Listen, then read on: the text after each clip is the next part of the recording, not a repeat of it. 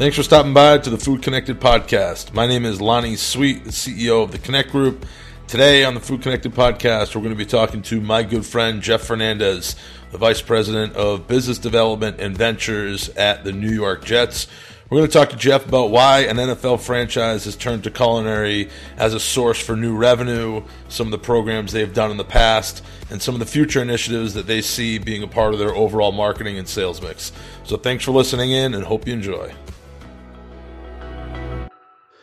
This is Jeff Fernandez. He's the VP of Corporate Partnerships and New Business Ventures at the New York Jets. Has been there for 15 years, I think. Is this your 15th season or 16th season? 16 seasons now. 16 seasons now. So my history with Jeff is that we've probably known each other for 10 years now, dating back to when I was in the sports side. Probably was when I initially met you, but really, we started doing a lot more work, 6 years ago as we were leading into the Super Bowl in New York City, where we created Jets House, and he was a big part of 50-Yard Lounge. And then more so than that, coming out of it, really just, we had a really strong relationship, and Jeff, being the really creative guy that he is, saw culinary as a way to help, create new programming. And so we ended up creating Jets and Chefs, which was a part of the New York Food and Wine Festival, and then a whole bunch of other programming. So I thought it'd be helpful, Jeff, for you and me, obviously, just to have a conversation again about, where culinary is, as it relates to sports and how you're looking at it and how, your corporate partners are asking about it and you guys are engaging. And so I appreciate you hopping on the phone with me today. No, my pleasure, man.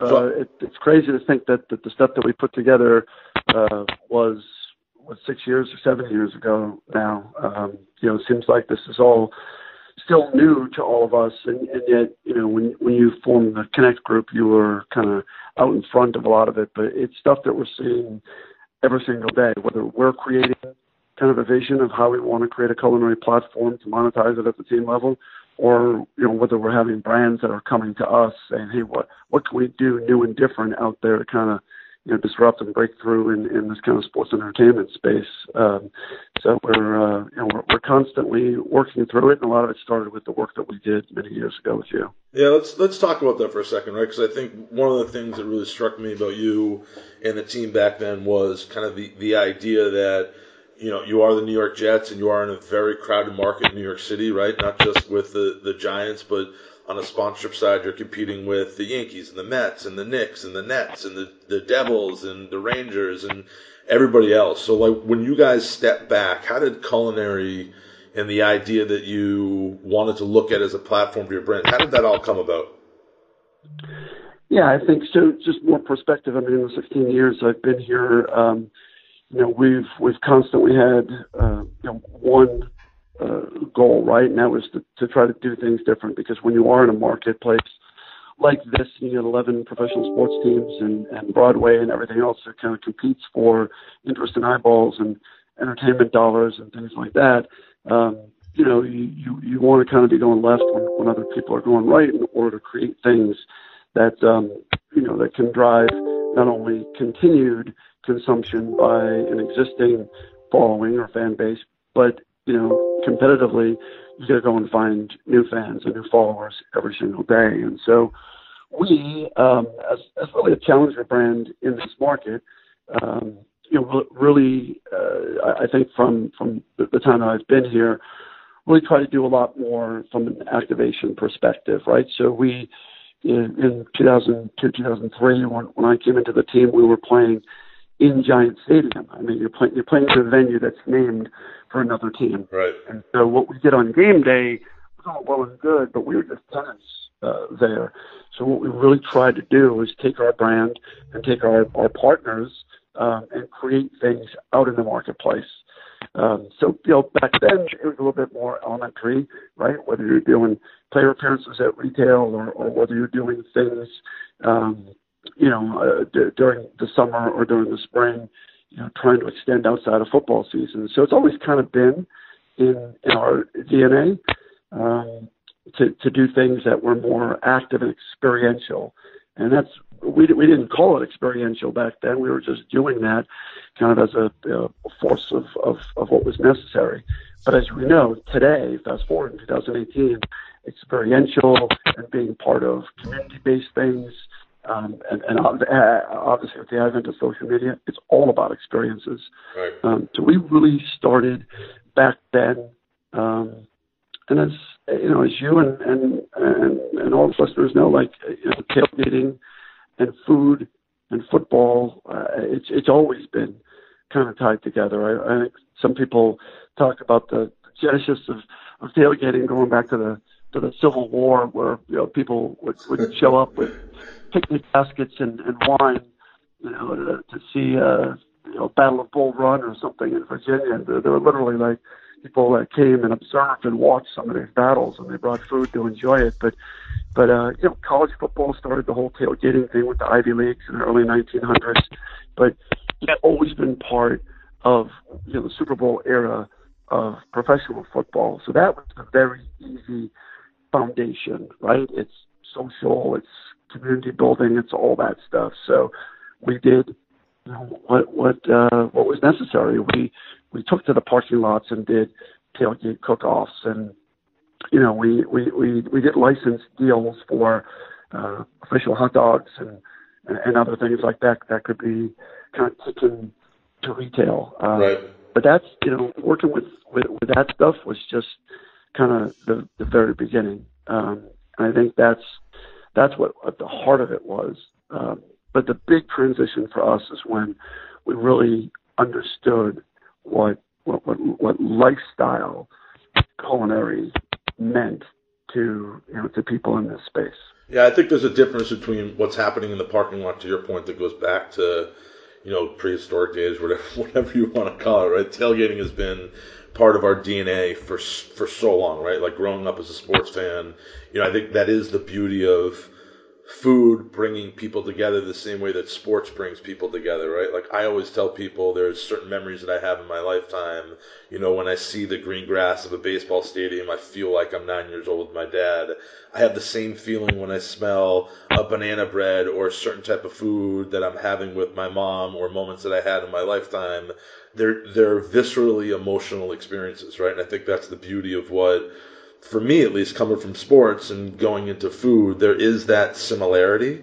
And I think the ability, what you guys have done, and I'd love to just hear more about the cooking school and what we did with Jets and Chefs and Jets House. For me, bringing food and sports together has an opportunity to amplify both of that. I know tailgating has been something around for a long time, but you guys have gone way beyond tailgating. I think better than any other team that I've seen. I mean, I know when I talk to people and people ask me kind of who's innovating in the space and who's doing what, you guys and you specifically are always the first ones that come to my mind. And maybe some of that's out of need, to your point, being in a competitive marketplace. But, Jets and Chefs, that we created, or the cooking school, which is now going on, the 6th or 7th season, which is amazing. Is that something that you guys are going out to the marketplace with, or is it something that you're, the folks that you're talking to, or brands that have said no before and you need to go back out to? Like, how does it come about? Is it you guys ideating, or is it brands coming to you asking for new and different ideas? Yeah, so there's a lot there. So the answer to the final question is that it's both, right? I mean, we now actually have a strategy and a plan. We go to market, so I'd say 80% of what we do is based upon our own ideation and creation. But in this day and age, it's something that comes both ways, right? When we were early on, it was the packaged food type company, and it was, like I said, licensed products. It was very blocking easy. And tackling. Basic stuff. Right. Then as you got somewhat into the experiential space, there were sausage eating contests and other things like that, right? But which everybody loves, by the way. I mean, everybody loves a good sausage eating contest. Right, exactly. But now it's we have current partners that are in the culinary space with us that are in the banking industry or in the auto industry or in tech companies or things like that. It's a full experience. It's an integration of lifestyle that can kind of draw their brand into it, and whatever those kind of brand attributes are that they're trying to communicate. And so, for us, that big transition. And I guess going back to what you said before about the emotional part of it, it's when we understood that for us it boils down to two things, and we still have it in our kind of business plan on the culinary side. It's pride and tradition. So, people have pride in their sports teams. People have pride in their tailgates. People that don't even like football or sports have a tremendous amount of pride in their cooking and what they create. And tradition about Jets football, tradition in what you do on game day, and then family traditions and recipes that are passed along from generation to generation. So we kind of had that aha, that those could take the foundation of tailgating and make it experiential, and then kind of transition this into really a lifestyle thing. That's where it really kind of took off for us. And it with all due respect to Julia Child, I mean, once Emeril Lagasse was able to hit this celebrity status, and people like that were just everyday people, knew who he was, where he was from, loved his personality, wanted to eat at his restaurant, and the kind of celebrity part of it that became Food Network and all the personalities and everything else led to us understanding somewhere around 2010, I would say, that you were getting this mashup of sports, music, entertainment, fashion, food, wine, all of it, this crossover stuff was happening and becoming, pop culture.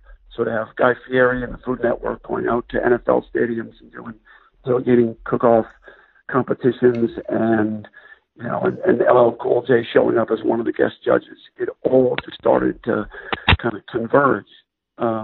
So the real high point for us was actually in the wine space that helped us kind of prove a little bit of a concept. We created a private label wine in 2010, which people were like, what the fuck? I mean, you're a football team. Why? Nobody drinks wine at football games. Why? Which, by the way, is a totally delicious wine. I mean, I don't know if you've still got more of the white. I don't remember what the actual varietal was, but it was really solid wine, really good.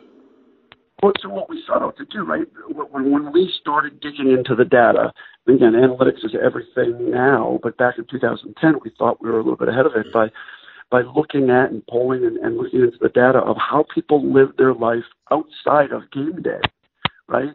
And what we found was almost 70% of our fans drank wine, whether at home or a restaurant, or parties, or whatever else.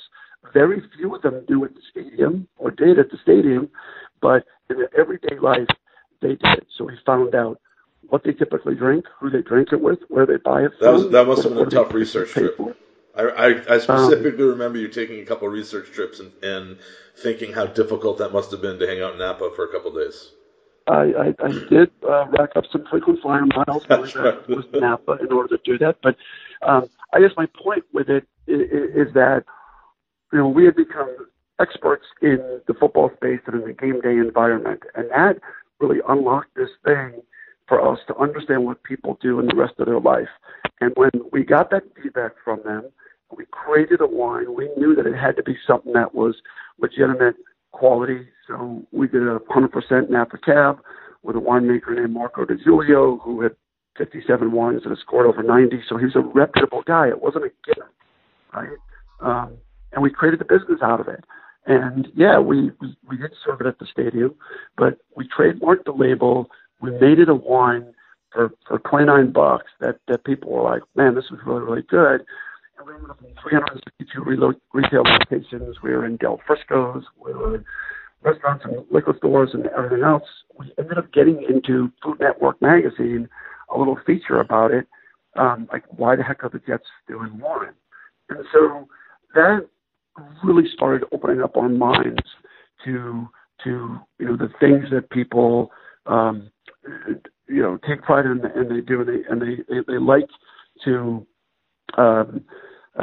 take part in every day, not just on Sundays, not just on football Sundays. And so the natural opener after that became, how do we take the food connection and amplify it?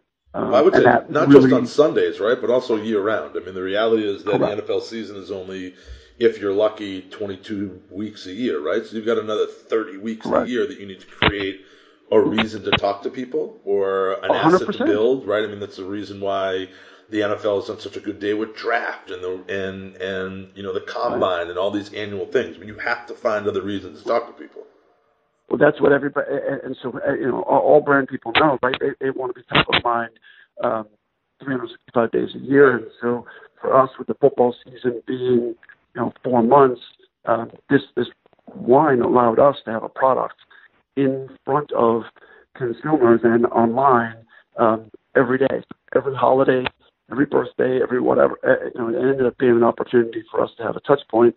We did really well. I think we moved about 8,000 cases of it, so it was a nice little business. But that really allowed us to roll into the Super Bowl with you guys and create that kind of pop-up experience, Jets House and the 50-yard lounge together, which was really based upon bringing the high-end culinary and wine industry talent together around the biggest event of the year in this kind of access-driven event, right? People had to pay top dollar in order to get in, but they ended up being treated to just phenomenal food, phenomenal social experience.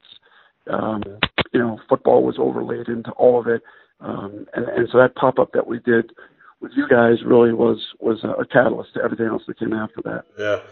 I also think is interesting is that, I eat, live, and shit this thing every single day from a culinary perspective, right? But, we always say that chefs want to be athletes and athletes want to be chefs and rock stars or whatever it may be.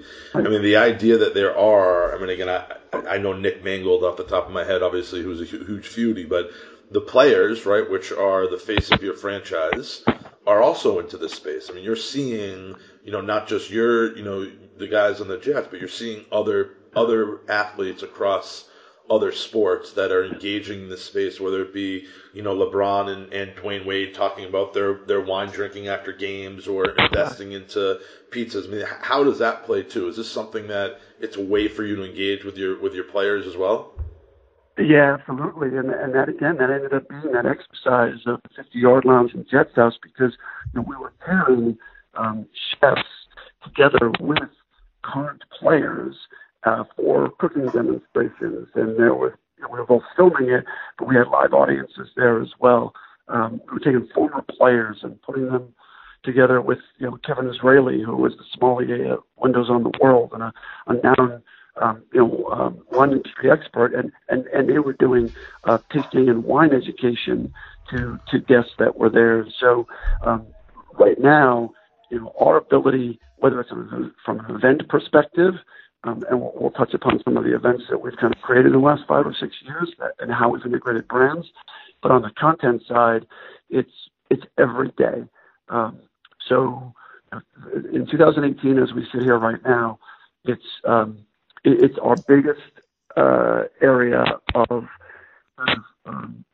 where we put our kind of creative juices to work. Is how do we take players that are larger than life and have enormous social followings, put them into kind of a culinary experience of some sort, and then kind of overlay these other partners that are leaders in industry and make it kind of a win for everybody. So example I'll give you, we had Nick Mangold recently appear on Food and Wine magazine, does a brand new show, a brand new digital show called Savor, Sip, and Spit, and Ray Isle, who's the wine editor there, did like a blind wine tasting / guacamole and chip making tailgate themed 30-minute piece that was really just came out of nowhere. And so, whether it's with Nick, whether it's taking one of our players like Spencer Long, we took him into the city this year and he went to 6 or 7 different burger joints in New York City. And we filmed the whole thing, and it was humor, and it was a little bit of the old David Letterman on the street stuff, and at the end, it ended up being our number one most viewed digital piece that we did in the month of November. So that's awesome. Creating the content stuff is just, and there's a whole list more of what we're creating now. But this ties back to what you said before, Lonnie. Some of this shit is just stuff like, hey, it'll be cool to get Spencer along to a bunch of burger places or whatever else, right? With Mike Pennell, our defensive lineman, we did a show called, not even a show, but we did one piece called Cooking at Home, and it was really driven by some existing partners that we had that wanted us to create more content in which their brand could be integrated, right? So Premio Sausage wanted to do something with a current player to demonstrate, something that's important to him, right? So, we did something with it. We did something with the Institute of Culinary Education with a paella tailgate dish. So we had a couple of former players, and produced a piece there, and the products that were involved were existing partners of ours. So the content space really allows us to either create something that's important to us from a brand perspective, or to use it to go out to potential partners who are trying to figure out creative ways to either launch a new product or kind of rebrand the image of something. I'll give you another example. Green Giant, which everybody knows the Jolly Green Giant from the 70s and the 80s and the ho ho ho jingle. Well, they're reinventing themselves as like this really health forward thinking, nutritionally conscious company. This company B&G Foods out of New Jersey owns Green Giant brand, and so they're doing everything from like zucchini, cauliflower pizza is what I just saw.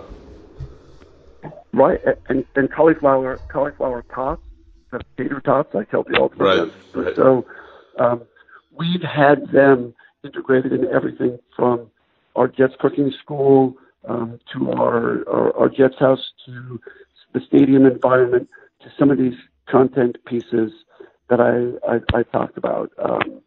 And so that's really allowed us to create a platform where brands can come to us and say, here's what we're trying to accomplish.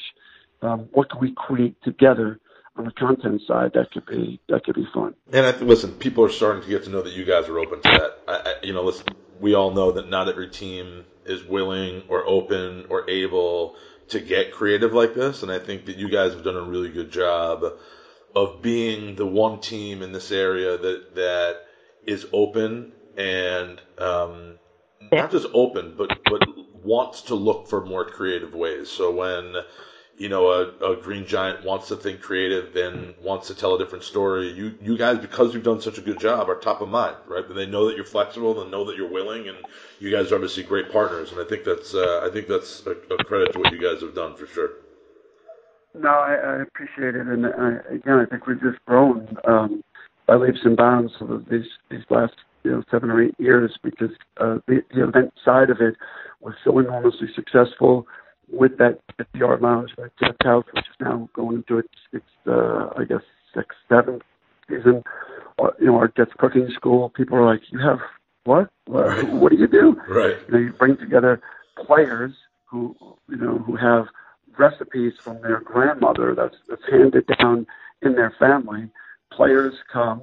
We do small groups of fans who pay for the opportunity to come and prepare, share, and then sit down and enjoy the meal that they cook and create with players and former players, and then they walk away with all of these recipes that are great stories. And that's part of the culinary space too. It's the story that you tell, or the picture that you share on Instagram of this unbelievable meal that you had, or this off the beaten path restaurant that you went to, or this new spice that you discovered in Wegmans or in Whole Foods that comes from a country that you don't even know how to pronounce, but now you know how to use it in this dish. And so a lot of that stuff, the event stuff, the cooking school, our Jets and Chefs event that we created with you and the Wine and Food Festival, that's just a lot of work. We do a Taste of the New York Jets event. It's a lot of work, yeah. It's a lot of work. It's a lot of expense. It's from a fan engagement perspective, it is a home run every time. Some of these are free. Some of these cost a little bit of money to access. Our Taste of the New York Jets is a more high-end ticket to a charity event. 21 restaurants from New York and New Jersey. But it's a lot of burden. We were willing to take that on because of both the potential for financial gain, but more importantly, partner and sponsor and brand integration to something that was new and different than any other sports property offered them, and then the fan experience part of it. Literally 100% of people come to these events and they're blown away. Like they love kind of the social aspect and the food aspect, and football is kind of sprinkled in a little bit. Yeah, it's funny. I think that again, most people when they hear the word foodie or they think about culinary marketing, they think of this gourmand as their target demo, right? Somebody that's going to white tablecloth restaurants and only eating caviar and foie gras and drinking $100 bottles of wine. The reality is that's changed, right? And it's not necessarily who, we don't use the word foodie over here anymore. We use the word food connected, right? Which is the name of this podcast. The reality is that person's different, right? It's not that person anymore. We always say that, if you're, a college student and you're finding creative ways to make your ramen taste better than just out of the packet, you're food connected. Or if you're a dad and you're a weekend barbecue warrior and your butcher by their first name, you're food connected. If you are a football fan or Jets fan and you're thinking about your tailgate on Monday or Tuesday before the Sunday, you are absolutely food connected. And it's not, again, I think that people tend to think of a culinary consumer as female driven, right, and has a higher discretionary income, which in some respects is still true, but it's not the only person anymore, right? And I'm pretty sure that if you aligned, the traditional Jets demographic fan to a food connected consumer, they're probably pretty similar, right? My guess is they're pretty similar. And I think what's really neat is that you can, and we've talked about this a lot, right? The beauty of food is that it's totally race, sex, social class agnostic. You can be an 8-year-old girl hanging out with your 90-year-old grandfather, and you guys are enjoying the same thing, the same way that you would enjoy football, right? I think that's really unique, and there's not a lot of things like that. Music, you can say that kind of, but the reality is a 9-year-old is listening to something very different than a 90-year-old. Right? There's one game that a whole family can share and watch on Sunday. There's something about Food Network that's so great, or watching food content, that everybody can enjoy it together. And that's what it's about. And that's where memories are created. And that's where, from a brand perspective, they want to be, because they want to be at the center of that emotional experience, that family experience, that time together. And I think that's kind of the beauty of all of it connected.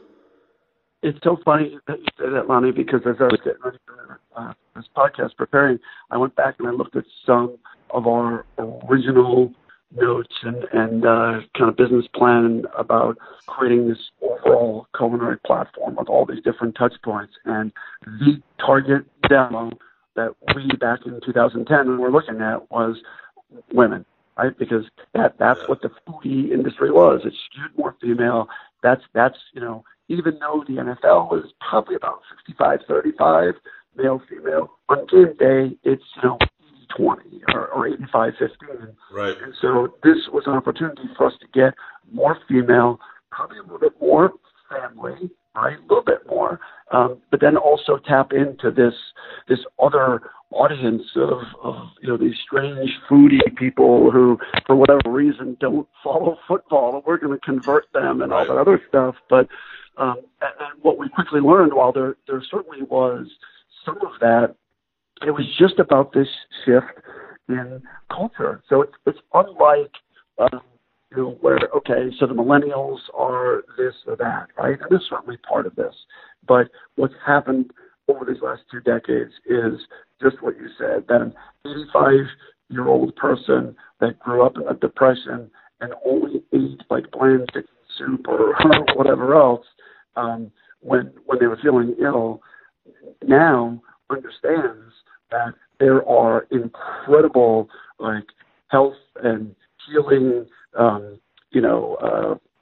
products and fruits and spices and things from all around the world that they're willing to try and do. So just the aggressiveness of people wanting to kind of branch out and expand their palate, it's come across all ages and sexes and everything else, as you said. So it's really it's really something when we can be a part of that and really try to tie it back to things that we're doing. But for the most part, it's just the way that the world and generations have now kind of morphed into one, the food that unites them all. Yeah. So listen, I don't know how much more time we have here, but I guess a couple things that I'm curious about is like what's next, right? What does the future hold for the Jets in terms of culinary? How are you guys integrating? Is there anything you guys that you want to talk about that kind of is up and coming that you're excited about? Well, I think it's, as we've said here, we've started to evaluate all the existing things that we've done, right? And so we've shared a couple, we've added a few more. As I said before, to me, our focus is starting to shift heavily into, kind of content generation, just because right. you could produce so much more, be a lot more creative, reach a lot more people, as opposed to kind of the event side of the business. I think we continue to want to look at if there's a joint venture out there for us to formally enter into, from an investment perspective that could really unite 2 or 3 parties to kind of figure out what's next. Right. And at the end of the day, Forbes, I think, rated us at $2.6 billion as an organization, but 125 employees. So for us to really go to this next level, we would need to look at a joint venture, an LLC, whatever else. So we've begun this process of figuring out how we revamp and or shed some of the things that we've already talked about that are on the event side, and or how we kind of reinvent them. We are moving forward and building out a state-of-the-art production studio at our training facility, which is going to take our content creation capabilities probably 5-fold. And so we will have a side production company. That's great. So as we build out this studio, you can kind of think of like what Today's Show kind of studio with a few different pods, and you got the sort of couch seating, and you got this, and you got that, and you got kind of whatever, almost like the NFL Network, where you've got a turf field where you could, show some plays. But we're going to have a kitchen set up as part of this studio. So more of the live streamed, kind of content creation, just as we said, mixing kind of food, football, music, whatever else. Use this as a true kind of mouthpiece to everything. So I think that's the big piece that we do. That's actually really exciting. That's awesome. No, it's great, and it allows us back to the core of this is how do we listen to partners, listen to brands, like everything else. We've got some of this figured out, but there are a lot of people that have it probably, they probably have a better understanding of exactly what they want to do, right? Right. But what we run into every day with brands is for different levels, right? The people that know exactly how they want to play in this culinary space. The second level is the people that know they've got to be in there and they're doing some things, but they don't really have a rudder. They're just doing it. And the third are those that are clueless and need to be educated about why they have to be in this space. So it sounds like my world every day. Right, exactly. The idea that people don't realize that that when they're looking at their mix, their product mix of how they want to talk to a marketplace, right? I think tradition, right? I've told you this before. The reason I got into culinary is that there's a white space, and people think when they've got X amount of dollars that you're going to put it towards entertainment, sports, and music, and that's all that's out there, right? And obviously variances of all of that, right? But when people know that food is there and they know that it's a culturally relevant topic and they know that it's lifestyle, but they don't. Other than that, they don't know how to engage in it, right? And it is an education process. And once that light goes on, like it did for you guys 8 years ago, like the world opens up in terms of how you engage in it, right? And I think the idea that you guys are doing it, building a studio and creating it, it's awesome. It's really I think that's it, man. Up to this point, we could go to people, or if people came to us and say, here are the 8 things that we're doing in the space, right? And so one of those should probably work for you. And or if you want to be at the stadium, clearly that's an area where we've kind of changed the whole social and food experience. So there's options for them there. So we have 8 or 9 things that people can do. Right. Now, where we're going to in the future is really being able to be more consultative on this. So what is it that you're trying to solve for? What's the problem? How can we be part of the solution? And what should we create to address that?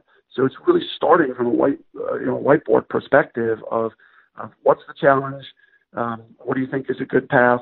Let's figure it out together, create something that's really going to have a major impact. Yeah, it's awesome. All right, dude. Well, listen, I appreciate the time. This podcast is all new for me, and I can't think of a better person to have an initial conversation with than you. You're awesome, dude. I appreciate it.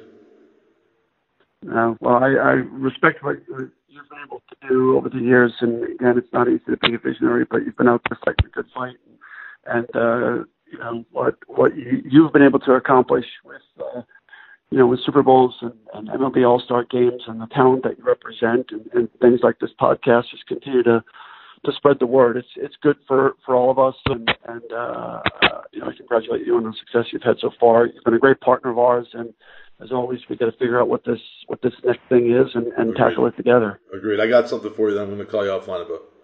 Something we've talked about before, but it's about to come back. So. All right. Well, I created a new Jets one. I know that you're a Patriots fan, but I'll pour it into a decanter and we can share it that way. I don't think we need to go in so deep into that. Knowing that you are also a New England guy, not a New England Patriots fan. I know that you're saying that you're not because you've been with the Jets for so long. I know you are a Red Sox fan. Obviously, we share that love. But listen, I think we both we bleed Massachusetts for sure together. Well, and we've done a lot over the years, and I appreciate everything.